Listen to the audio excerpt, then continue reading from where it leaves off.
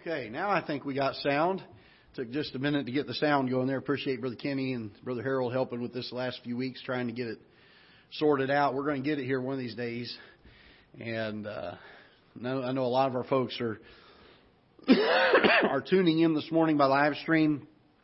And the weather's cold. The streets are good, but our parking lot is in poor shape. So I know many folks decided to probably play it safer and stay home and watch the live stream. We have a few folks here, and we thank the Lord for that opportunity to be able to preach to faces instead of just a camera. I was going to say, if it got much worse than this, I was going to have to do cardboard cutouts of everybody and put them in the seats, and so I'd have somebody to preach to. But good to see everybody this morning, and it's been a good week this week. Excuse me. We thank the Lord for it, and if you will, continue to pray for the family of Brother Bob Schwabert, who went home to be with the Lord this week. And the funeral arrangements are made, and I'll have to get that information to you in the next service. It'll be up in Arnold, and I cannot remember the exact time, so I'll have to get that for you between Sunday school and church here. And I'll have that for you for the next hour, the viewing and funeral arrangements there. But do be in prayer for the family. Also, continue to be in prayer for Brother Everett Scheffler. Of course, continue to pray for Brother Ron Beckett, who has difficulty breathing right now and still battling some of that. Brother Richard Anderson, talked to him this week. He had a birthday. Also, Linda had a birthday. His sister had a birthday, I guess, Wednesday. She didn't even let us know about it. And we could have sang happy birthday and had a cake for them both or something. But anyway, pray for Brother Richard. He got some new medicine or put back on some other medicine that he'd been on, and has been really having a hard time breathing here, especially with the weather we've had. So if you would, keep him in prayer. Continue to pray for Miss Jean Whitener, if you will, Jess and Sarah Harris. Also, good reports on both the preachers that I've been asking you to pray for. At least the latest updates that I have on them. Brother Constantino Vicente is now off of his sedation, and they've been able to turn his oxygen way down. He may not even be on oxygen anymore, but I'm not sure of that. But I know they were able to at least minimize that. He's still not able to talk because of the tracheotomy they had to have, but he was able to communicate with his family this week, and that was a blessing and answer to prayer. It was just a couple weeks ago. He was still in a medically induced coma from the COVID, and so continue to pray for his recovery. They're talking several months, perhaps, of being in a therapy area and trying to recover. So keep him in prayer, if you will. The road to recovery is going to be lengthy, I think, for that, and keep him in prayer. Also, Brother Steve Robertson, who we've been praying for, has been the last report I had been upgraded in his status. He'd been stepped down into a lower level of seriousness with his COVID, and was able to communicate. He was very, very weak, though, and so if you will, keep him in prayer. And then, if you will, keep Brother Billy Johnston in prayer. This is the brother-in-law of Kim Dealman. I talked to him yesterday, and we've been trying to work it out and coordinate it for me to go visit. In fact, we were going to try to get Brother Harold maybe to go and visit too. Just was not going to work out with the hospital. And then, in fact, I was almost to the hospital one day, and they called and were getting ready to take him in for some tests, and they had to cancel the appointment that we had. And so I had called and prayed with him on the phone and got a voicemail and prayed with him on voicemail, and just left a real short, brief challenge of salvation to make sure he was saved and to make sure he understood it wasn't by works. And then the next day, and didn't get a chance to talk to him, but left it on voicemail. The next day, Miss Kim got to go and visit. She kind of snuck in. She wasn't really supposed to. And she talked to him about the Lord. She said, "Did you listen to Pastor's voicemail?" And he had not. And so they pulled it up together, listened to it, and they began to talk about it. And used that as kind of a launching point. And before she left that day, Billy trusted the Lord as his Savior. And she called me to tell me about that, and she was so excited. I thought, isn't that a miracle that God uses people to do His work? That's an amazing thing. And she and I just sat there on the phone the other morning and just rejoiced for a while. And she said, Pastor, I'd really like you to call and follow up because I'm not sure I said everything right. And she was afraid maybe she did it wrong or something, I guess. And so I called him, I think it was yesterday morning, and got through to him. And I went back over things, and I said, Billy, are you sure that you're saved? You know that you're on your way to heaven. I know Kim had mentioned that. You'd put your faith in the Lord Jesus Christ yesterday. And, boy, without even hesitation or anything, he said, Pastor, I got it all settled. He said, I'm on my way to heaven. And we went through it for a while, made sure he understood it wasn't by works. And he said, Pastor, that's exactly right. That's exactly what I did. And I called Miss Kim back. I said, Miss Kim, as faltering as you may have thought you were, God did a work there. And as convinced as we can be on this side of heaven, I'm convinced he got saved the other day. He just... and his spirit was better. He just had a brightness in his voice and sounded good, and just was convinced he was on his way to heaven. And I'll tell you, I get excited hearing stuff like that, folks. I'll tell you. And then to think that God uses us to do that kind of work. Isn't that amazing? Be able to share that gospel with somebody. So pray for him. He's got a long way to go. He's diabetic, and so it's going to be even harder. Some of the stuff they've had to go through. Some of the testing, he's had some ups and downs. His blood pressure's been erratic. They finally, I think, have gotten a handle on that. They're hoping that he can come home here as of yesterday within 4 days, which would be, I guess, Tuesday or Wednesday. So pray for that. And then he's got months of therapy and a prosthetic to get ordered and practice with that and learn how to use that. But, boy, God is sure good. God is sure good. And anytime we see or hear of someone getting saved, especially someone we've been burdened about praying for, boy, what a joy. What a joy. And we thank the Lord for that.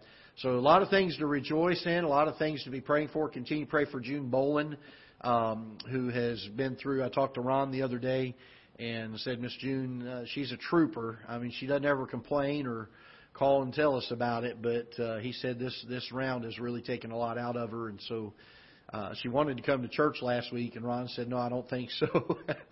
So she was wore out from it, and of course her immunity is very, very low with the chemo treatments.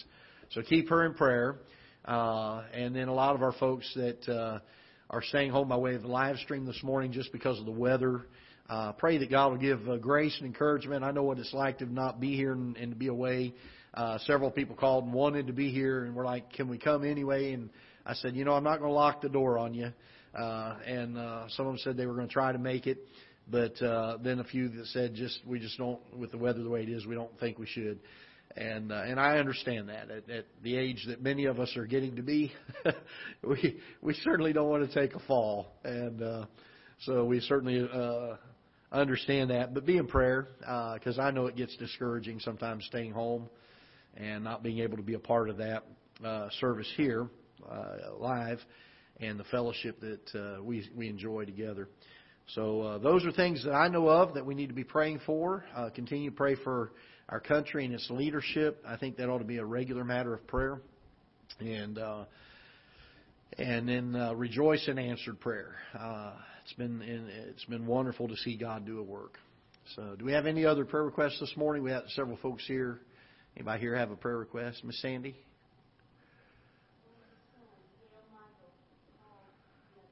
Okay.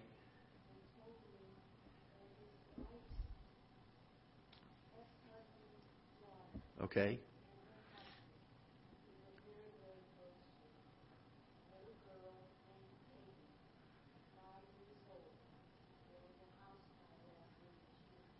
Okay.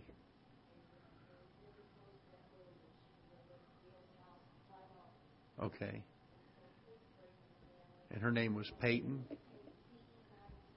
Peyton, little 5-year-old girl in the house fire, and the little girl was killed in the house fire. So pray for that family. Okay.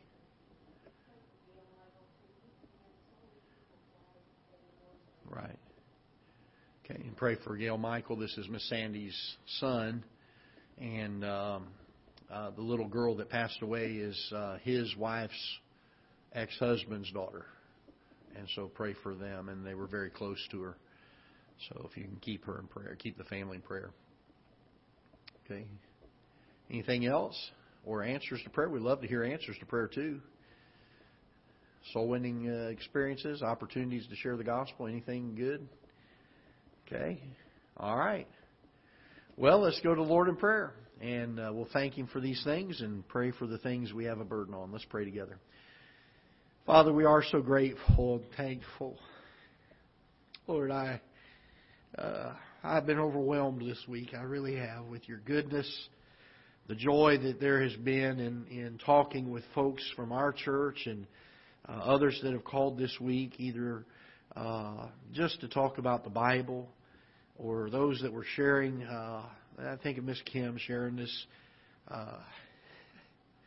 Lord, it's wonderful to lead someone to the Lord, even if it's a stranger, but when it's your own family. Lord, how much more precious it is, it seems. We thank you for that. We thank you for that answer to prayer and for helping Billy to be in better spirits and to be encouraged. Lord, he's got a long road ahead of him, and pray that you would strengthen him and encourage him for the days ahead. And then, Lord, we pray that you'll bless Brother Mark Ayers and Linda, his friend Linda. I pray that you'd give them grace during this time as Linda goes through some physical problems and some issues there. I pray that you would bless and, Lord, that you would raise her up, strengthen her. May you bring a sensitivity to her about the things of the Lord and give Mark opportunity to share the gospel with her. Father, we pray that you would bless the requests that we've mentioned. We think of this one family in the loss of their daughter. Lord, I could not imagine the heartache and the grief. And so, Lord, we ask that there would be a comfort there. Lord, I pray that there would be an opportunity for someone to come across their path, to be able to share the gospel with them, to be a comfort to them. And for Gail Michael, who's been going through so much here recently, we pray that you'll give grace to him. Lord, a lot of folks that he has known or been friends with or acquainted with that have passed away recently. And so, Father, encourage his heart. We pray that you'll bless those that are not able to be with us today. Lord, many of our shut-ins. Lord, Brother Everett, not able to be here. Lord, we rejoice and yet are sorrowful in the homegoing of Brother Bob Schwabert. We are going to miss him. But, Father, we rejoice this morning knowing that he is in your arms and knowing that he is healed and his first Sunday in heaven. Lord, I can't even imagine what he must be doing. The excitement, the joy that he must be expressing and knowing. Lord, we almost are at the place of envy as we think of these things with him. And we pray that you would help to comfort the family, be with those that are grieving, give strength where it's needed. We think of Brother Ron Beckett and Gene Whitener, Jess and Sarah Harris, Lord, many times that they're just not able to get out, especially in the wintertime and especially with the COVID and all the things that are going on. We pray that you would bless there. Lord, lift their spirits, give encouragement where it's needed. Many of our own folks, we think of June Boland and Linda Craig and others, Miss Deneen McKinney and others that have to be so very careful. Randy Reed and Victoria and the Diomans and so many folks that have to take precautions of this illness and the COVID. And we pray that you would give your grace to them and, Lord, encourage them. It's difficult to not be here in the services and to be around your people.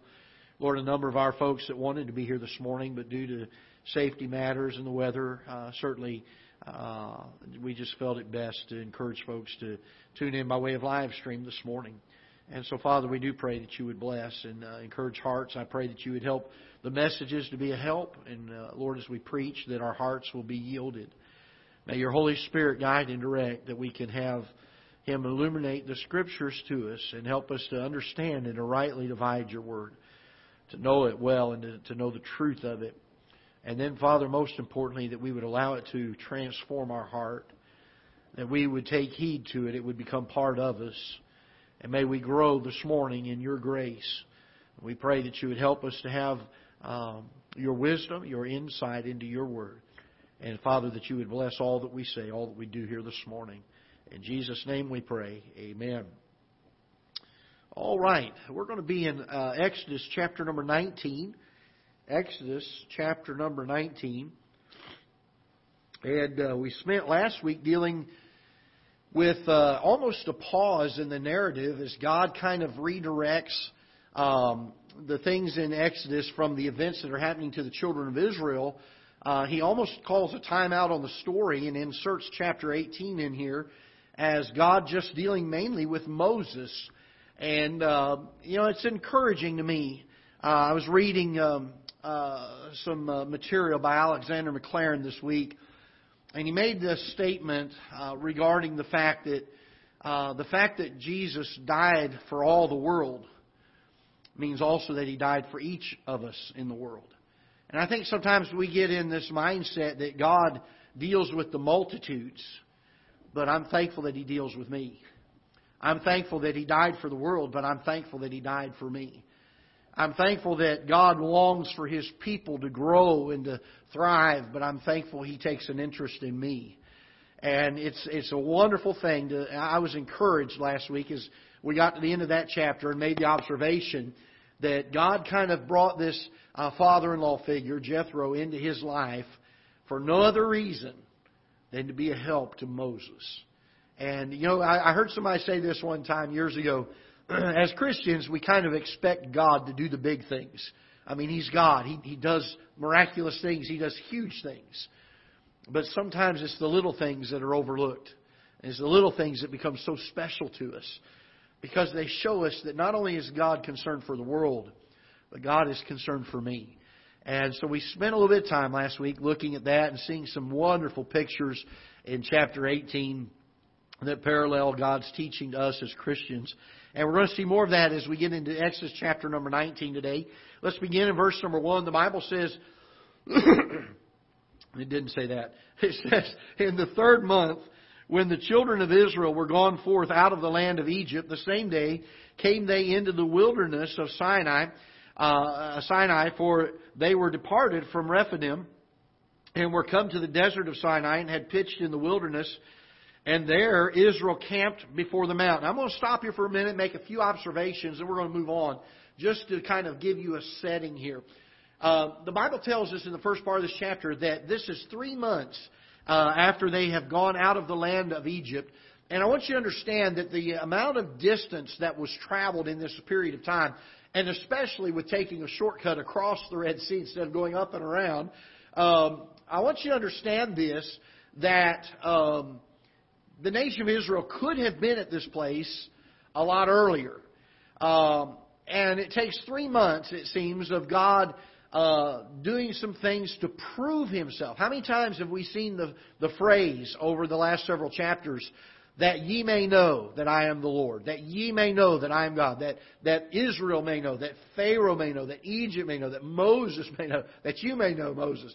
And over and over and over again, God's workings and dealings with Israel are for the purpose of making sure that they understand and that they know that God is their defender. God is the one that is their God. God is the one that's going to supply for them. He's going to protect them. He's going to fight their battles for them. He's going to keep them healthy. He's going to keep them nourished. He's going to keep them clothed and sheltered. And it takes 3 months of miraculous dealings with God. It's interesting to me. We read about miracles in Scripture. Some of us have had God do things in our life that we say that was a miracle. God did something amazing for me. But I would like to think that if I, with my physical eyes, had watched some of the things and the events that took place in the book of Exodus, and I had firsthand observed them, I would think that after the very first miracle and God saying, I'm doing this so you can know that I'm God, that would be all that needed, and that I would say, wow, that's it. I trust fully in Him that He is God.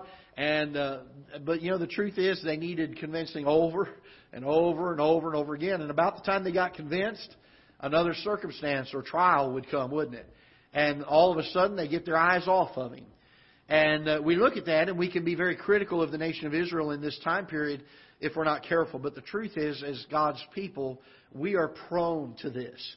Our old nature does not have a tendency to seek toward God.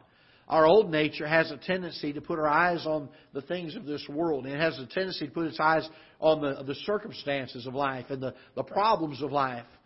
It's only when we get born again and we have that new nature inside of us that there now becomes part of us that really seeks after God and wants to know God and wants to believe in God and have faith in God and pursue after God.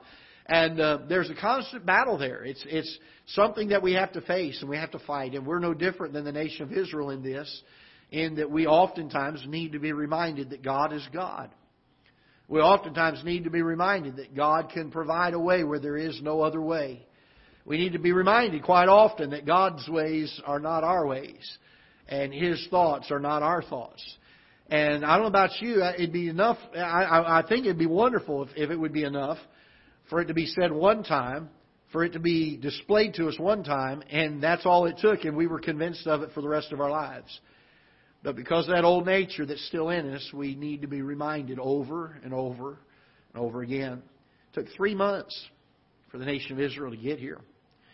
And notice as we get down to verse number 2, it says, "They were departed from Rephidim, and were coming to the desert of Sinai, and had pitched in the wilderness. And there Israel camped before the mount.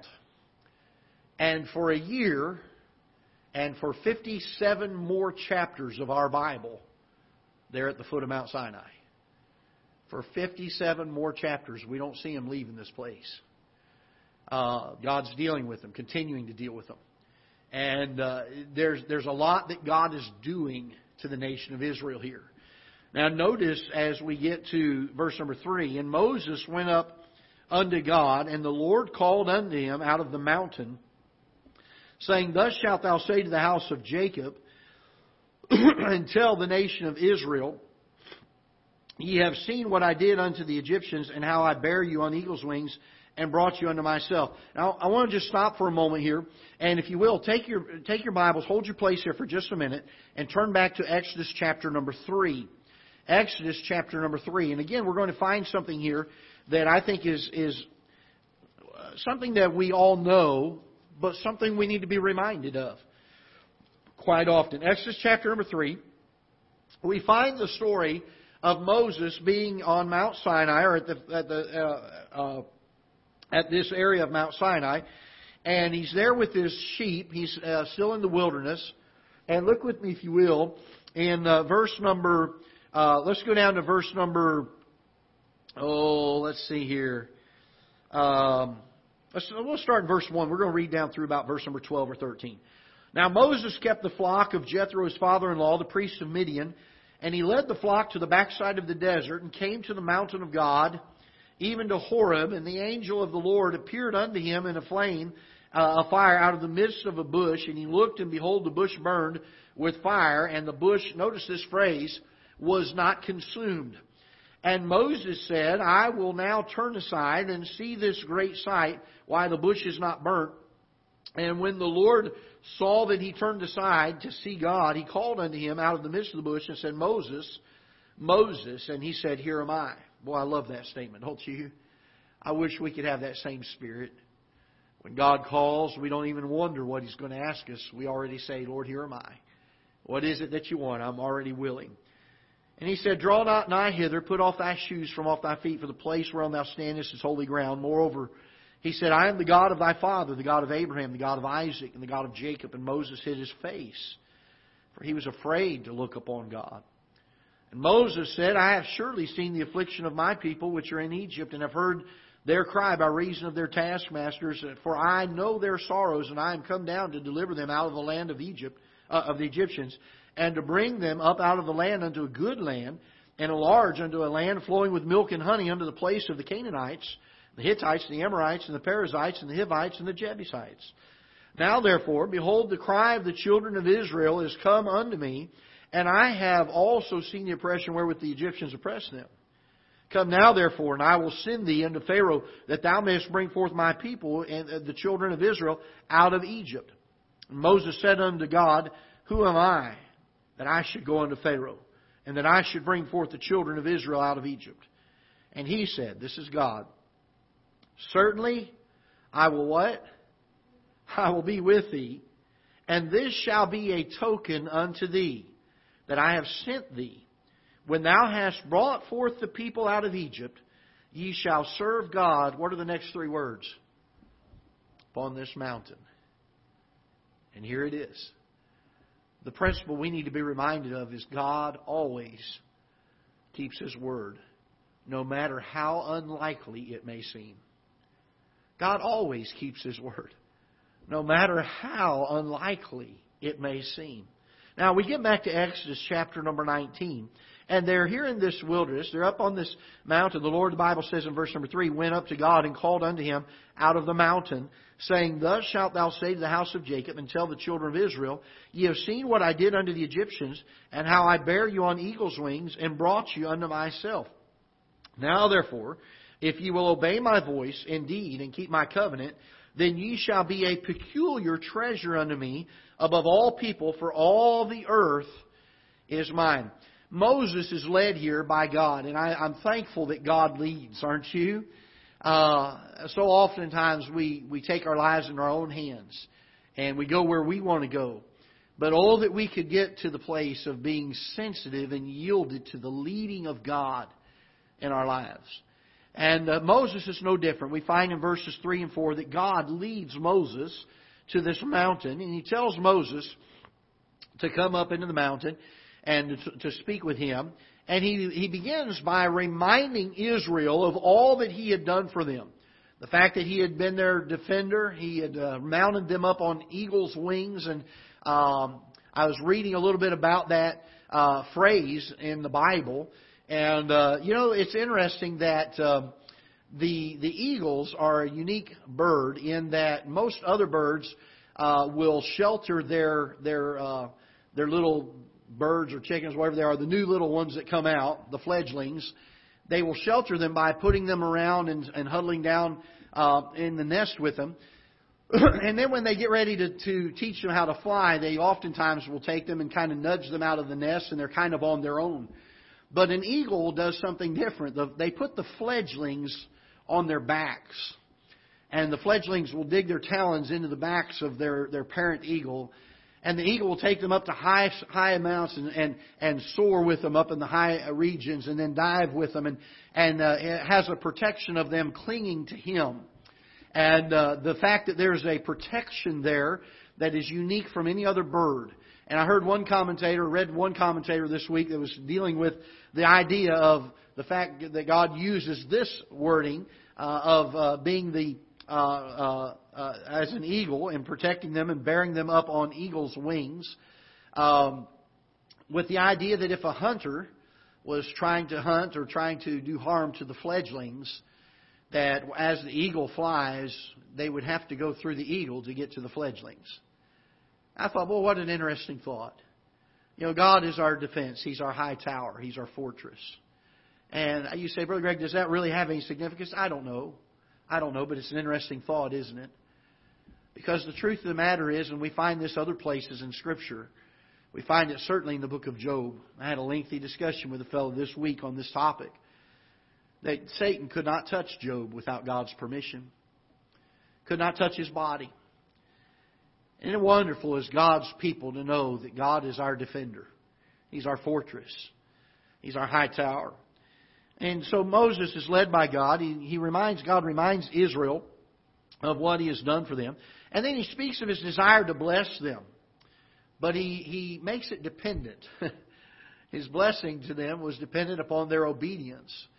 And God establishes a covenant first here in chapter number 19. And here in a few more chapters, He's going to reiterate this covenant again to them. And it's going to be done in a more formal method and a more formal way of establishing covenant. But He introduces it here. And here we find in just a few moments we're going to understand this, we find the establishment of what we would call the law. And God establishes a covenant with the nation of Israel and says, if you will obey my voice, He says in verse number 5, and keep my covenant, then you shall be a peculiar treasure unto me. Now there's a great parallel that's drawn in chapter number 19 with the life of the Christian, a lot of parallels drawn with the New Testament. I want us to point out those today. So keep your Bibles handy. We're going to look at some other verses, okay? Let's turn first of all, and hopefully I got them written down right today. I've been having trouble with that recently, but hopefully we got them right today. Look with me in 1 Peter chapter number 2. Let's go to Ephesians 1 first, then we'll go to 1 Peter chapter 2. Go to Ephesians chapter number 1. Ephesians chapter number 1. And let's look in verse number 18. The eyes of your understanding being enlightened, that ye may know what is the hope of His calling, and what the riches of His glory of the glory of His inheritance in the saints. The riches of the glory of His inheritance is what? It's in the saints. We become a peculiar treasure to the Lord. This is an amazing thought if we think about this. And God told the nation of Israel, He says, if you'll keep My commandments, if you'll follow the Old Covenant, He says, I'll make you a peculiar treasure to Me. Look with me, if you will, in 1 Peter chapter number 2. 1 Peter chapter number 2.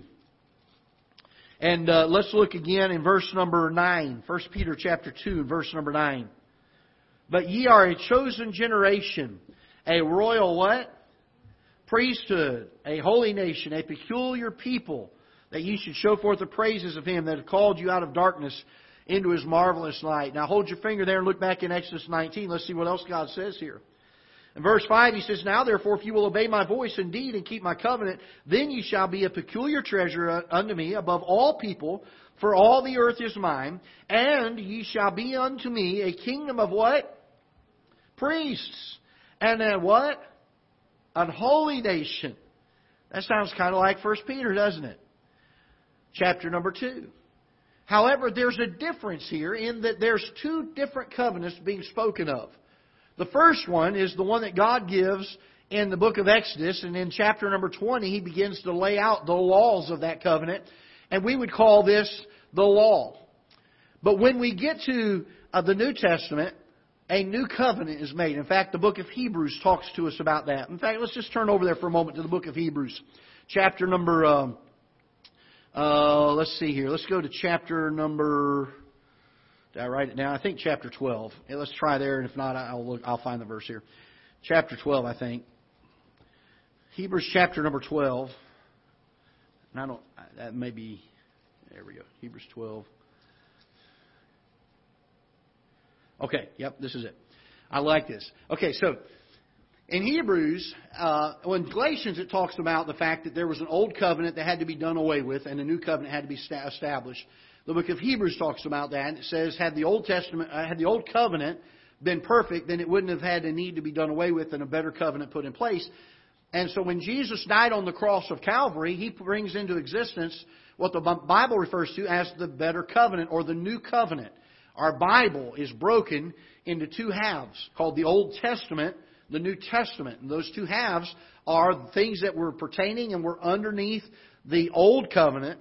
And then when Calvary happens, the things that from that point on are under the New Covenant or the New Testament of the Lord Jesus Christ. Now we get to chapter 12 of Hebrews, and I like this. Look with me in verse number 18.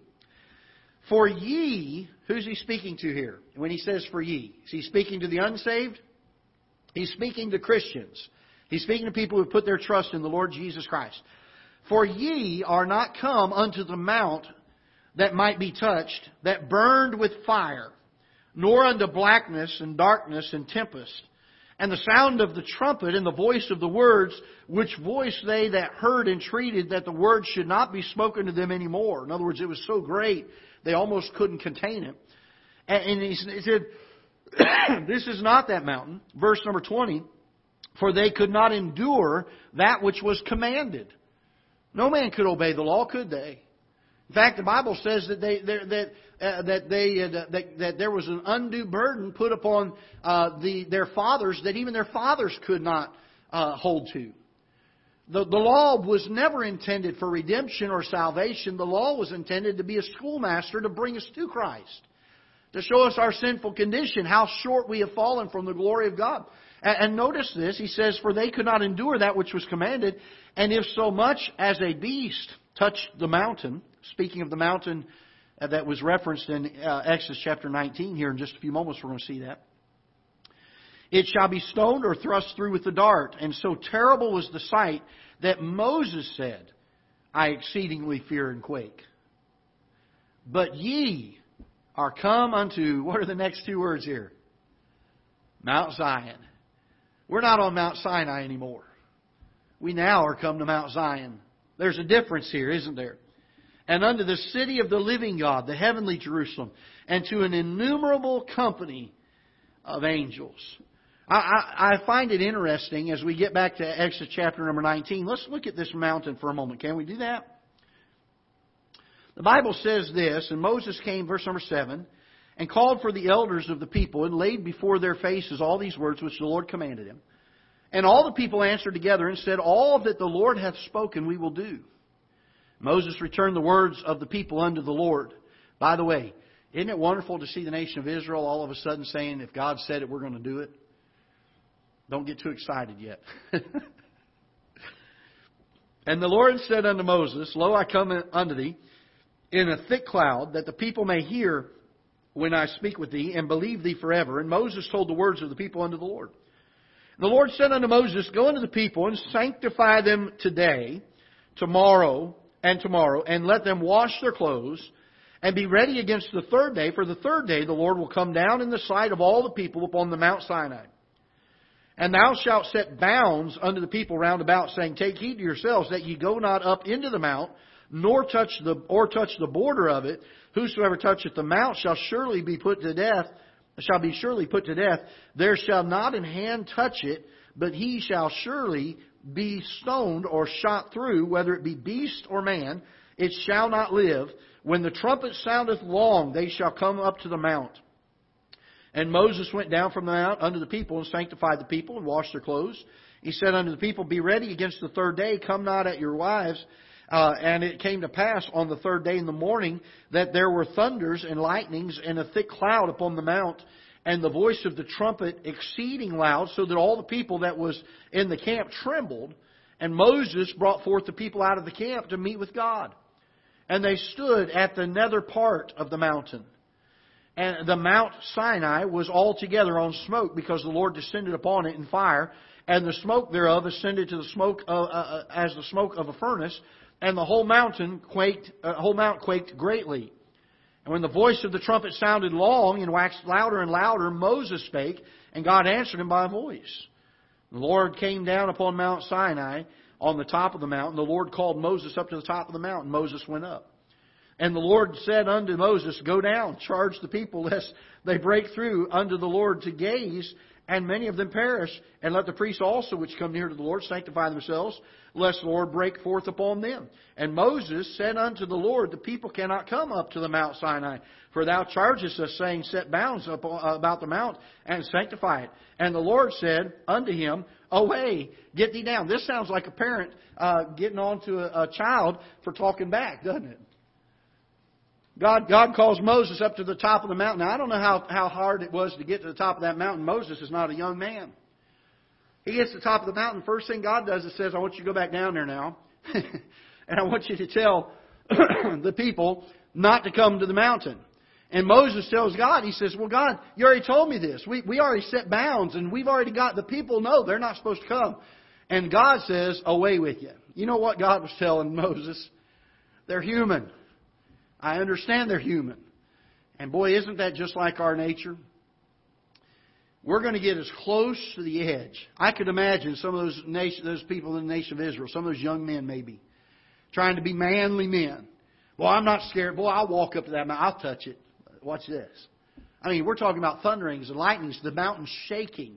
We're talking about the trumpet sounding so loud. And people are fearful as they see the might and the power of God on Mount Sinai. You can almost hear the young men trying to impress their girl. Well, I'm going to go up there and touch that man. God's saying, Listen, Moses, you need to get down there and tell them people, stay back. I'm serious about this. There's several things we learn in this chapter that I think are fantastic. There's a contrast that's given between Mount Sinai, and God even brings it up in Hebrews chapter number 12. He brings a contrast. He says, You're not at that mountain anymore. He says, Now you're at Mount Zion.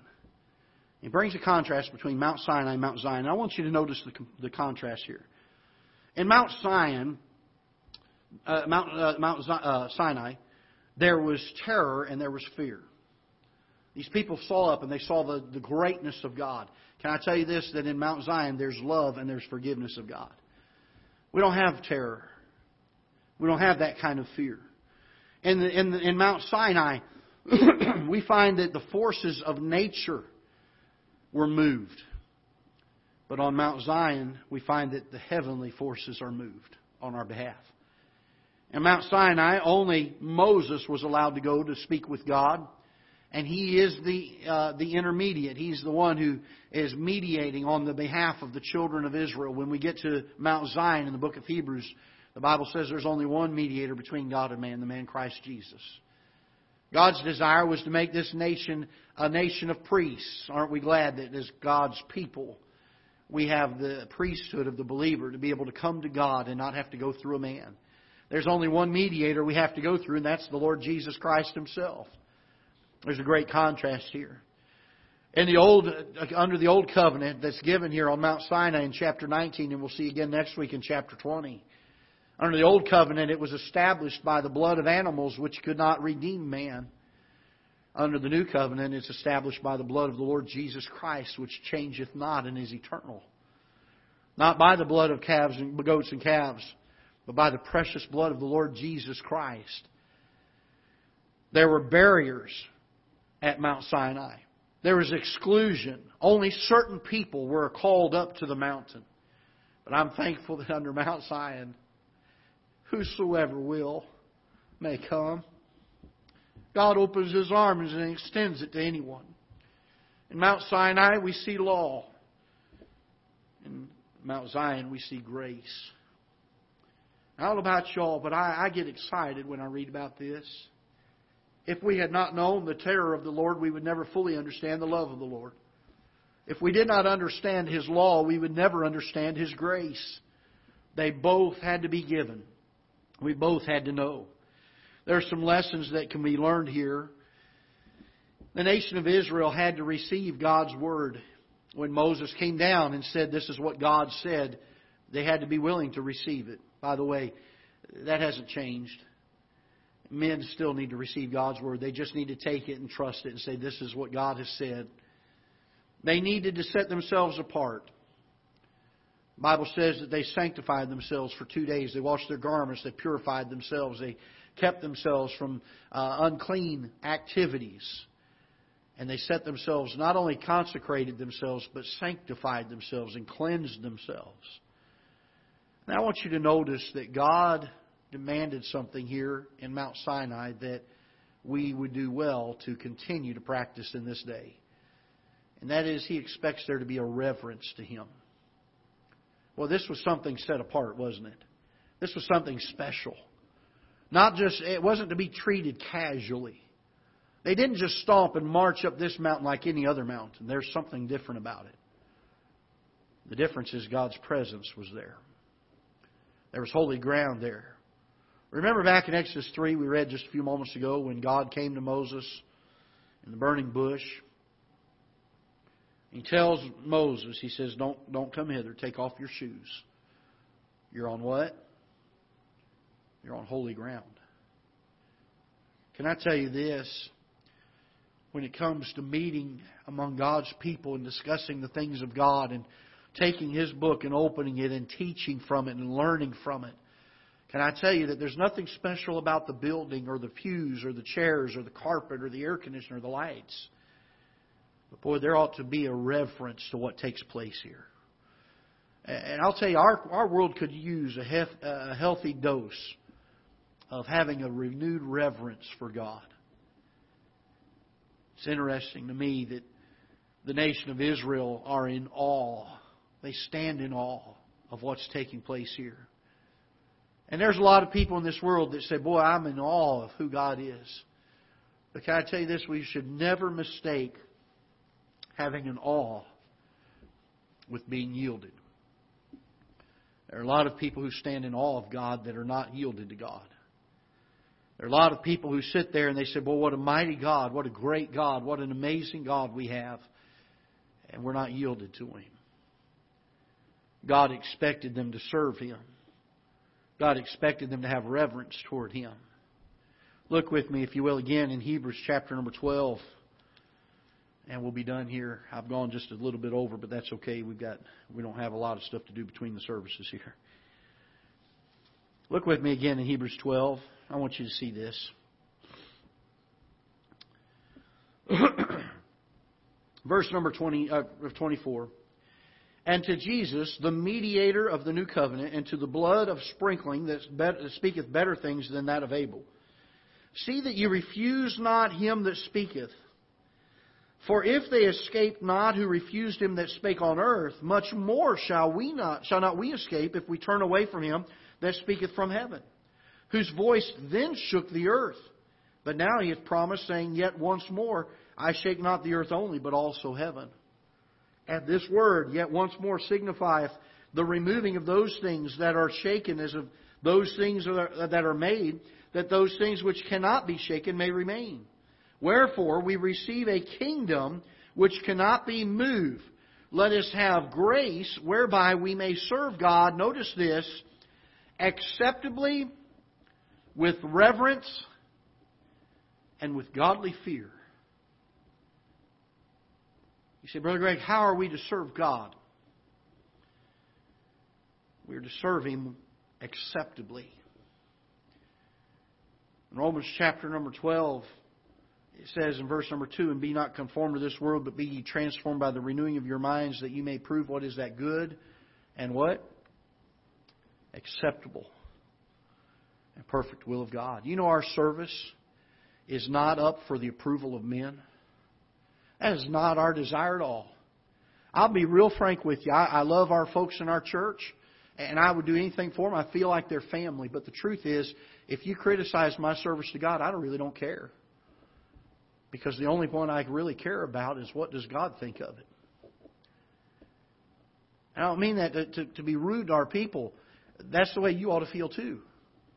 If Pastor disapproves of my service to God, I really don't care. The only one I'm trying to serve is God. He's the only one that I need to be acceptable to. And can I encourage you in that? We live in a world full of Christians who are so worried about trying to get men's approval and men's acceptance in things, when what we need to do is just look to the Lord and say, Lord, I want to be acceptable in your sight. The psalmist said, Let the words of my mouth and the meditations of my heart be acceptable in thy sight, O Lord, my strength and my Redeemer. How do we serve God? He tells us in verse 28. Let us have grace whereby we may serve God acceptably, with reverence and with godly fear. Look around at so-called servants of God that are...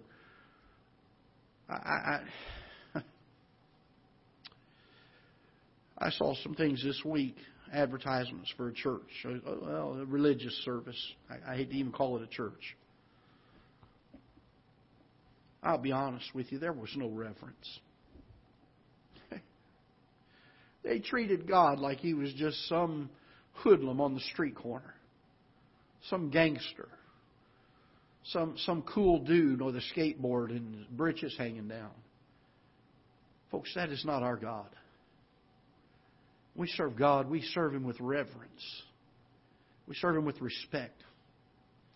We serve Him with acceptability in mind, that I want to please Him who hath chosen me to be a good soldier. I love the comparison that is given between chapter 19 of the book of Exodus, as law is beginning to step in, as the old covenant is beginning to be established. It was necessary for the time that it was needed to be a schoolmaster, to teach people, to bring people. But I'm so thankful for the new covenant, aren't you? I'm thankful there's a Mount Zion instead of just a Mount Sinai. I'm thankful there's a place to find grace, to see God at work in our lives. And I hope that'll be an encouragement to you. Let's pray together. Father, thank you for your word. We pray that you'll bless it and use it. Lord, I pray that you'd help us to have a renewed sense of our service for you. Lord, may there be a sanctification, a cleansing. May there be a consecration of commitment in setting ourselves not just apart from sin, but to you. And then, Lord, I pray that you would help us to have the reverence that is necessary. May we have a refreshed and a renewed view of who You are. May our hearts swell within us. May there be a holy fear there. May there be something that we look at and we say, Lord, You're just a great God. Who are we to be even considered to be worthy to stand in Your presence? And yet, Lord, You've loved us with such a love that You've given us this wonderful gift of coming to You directly.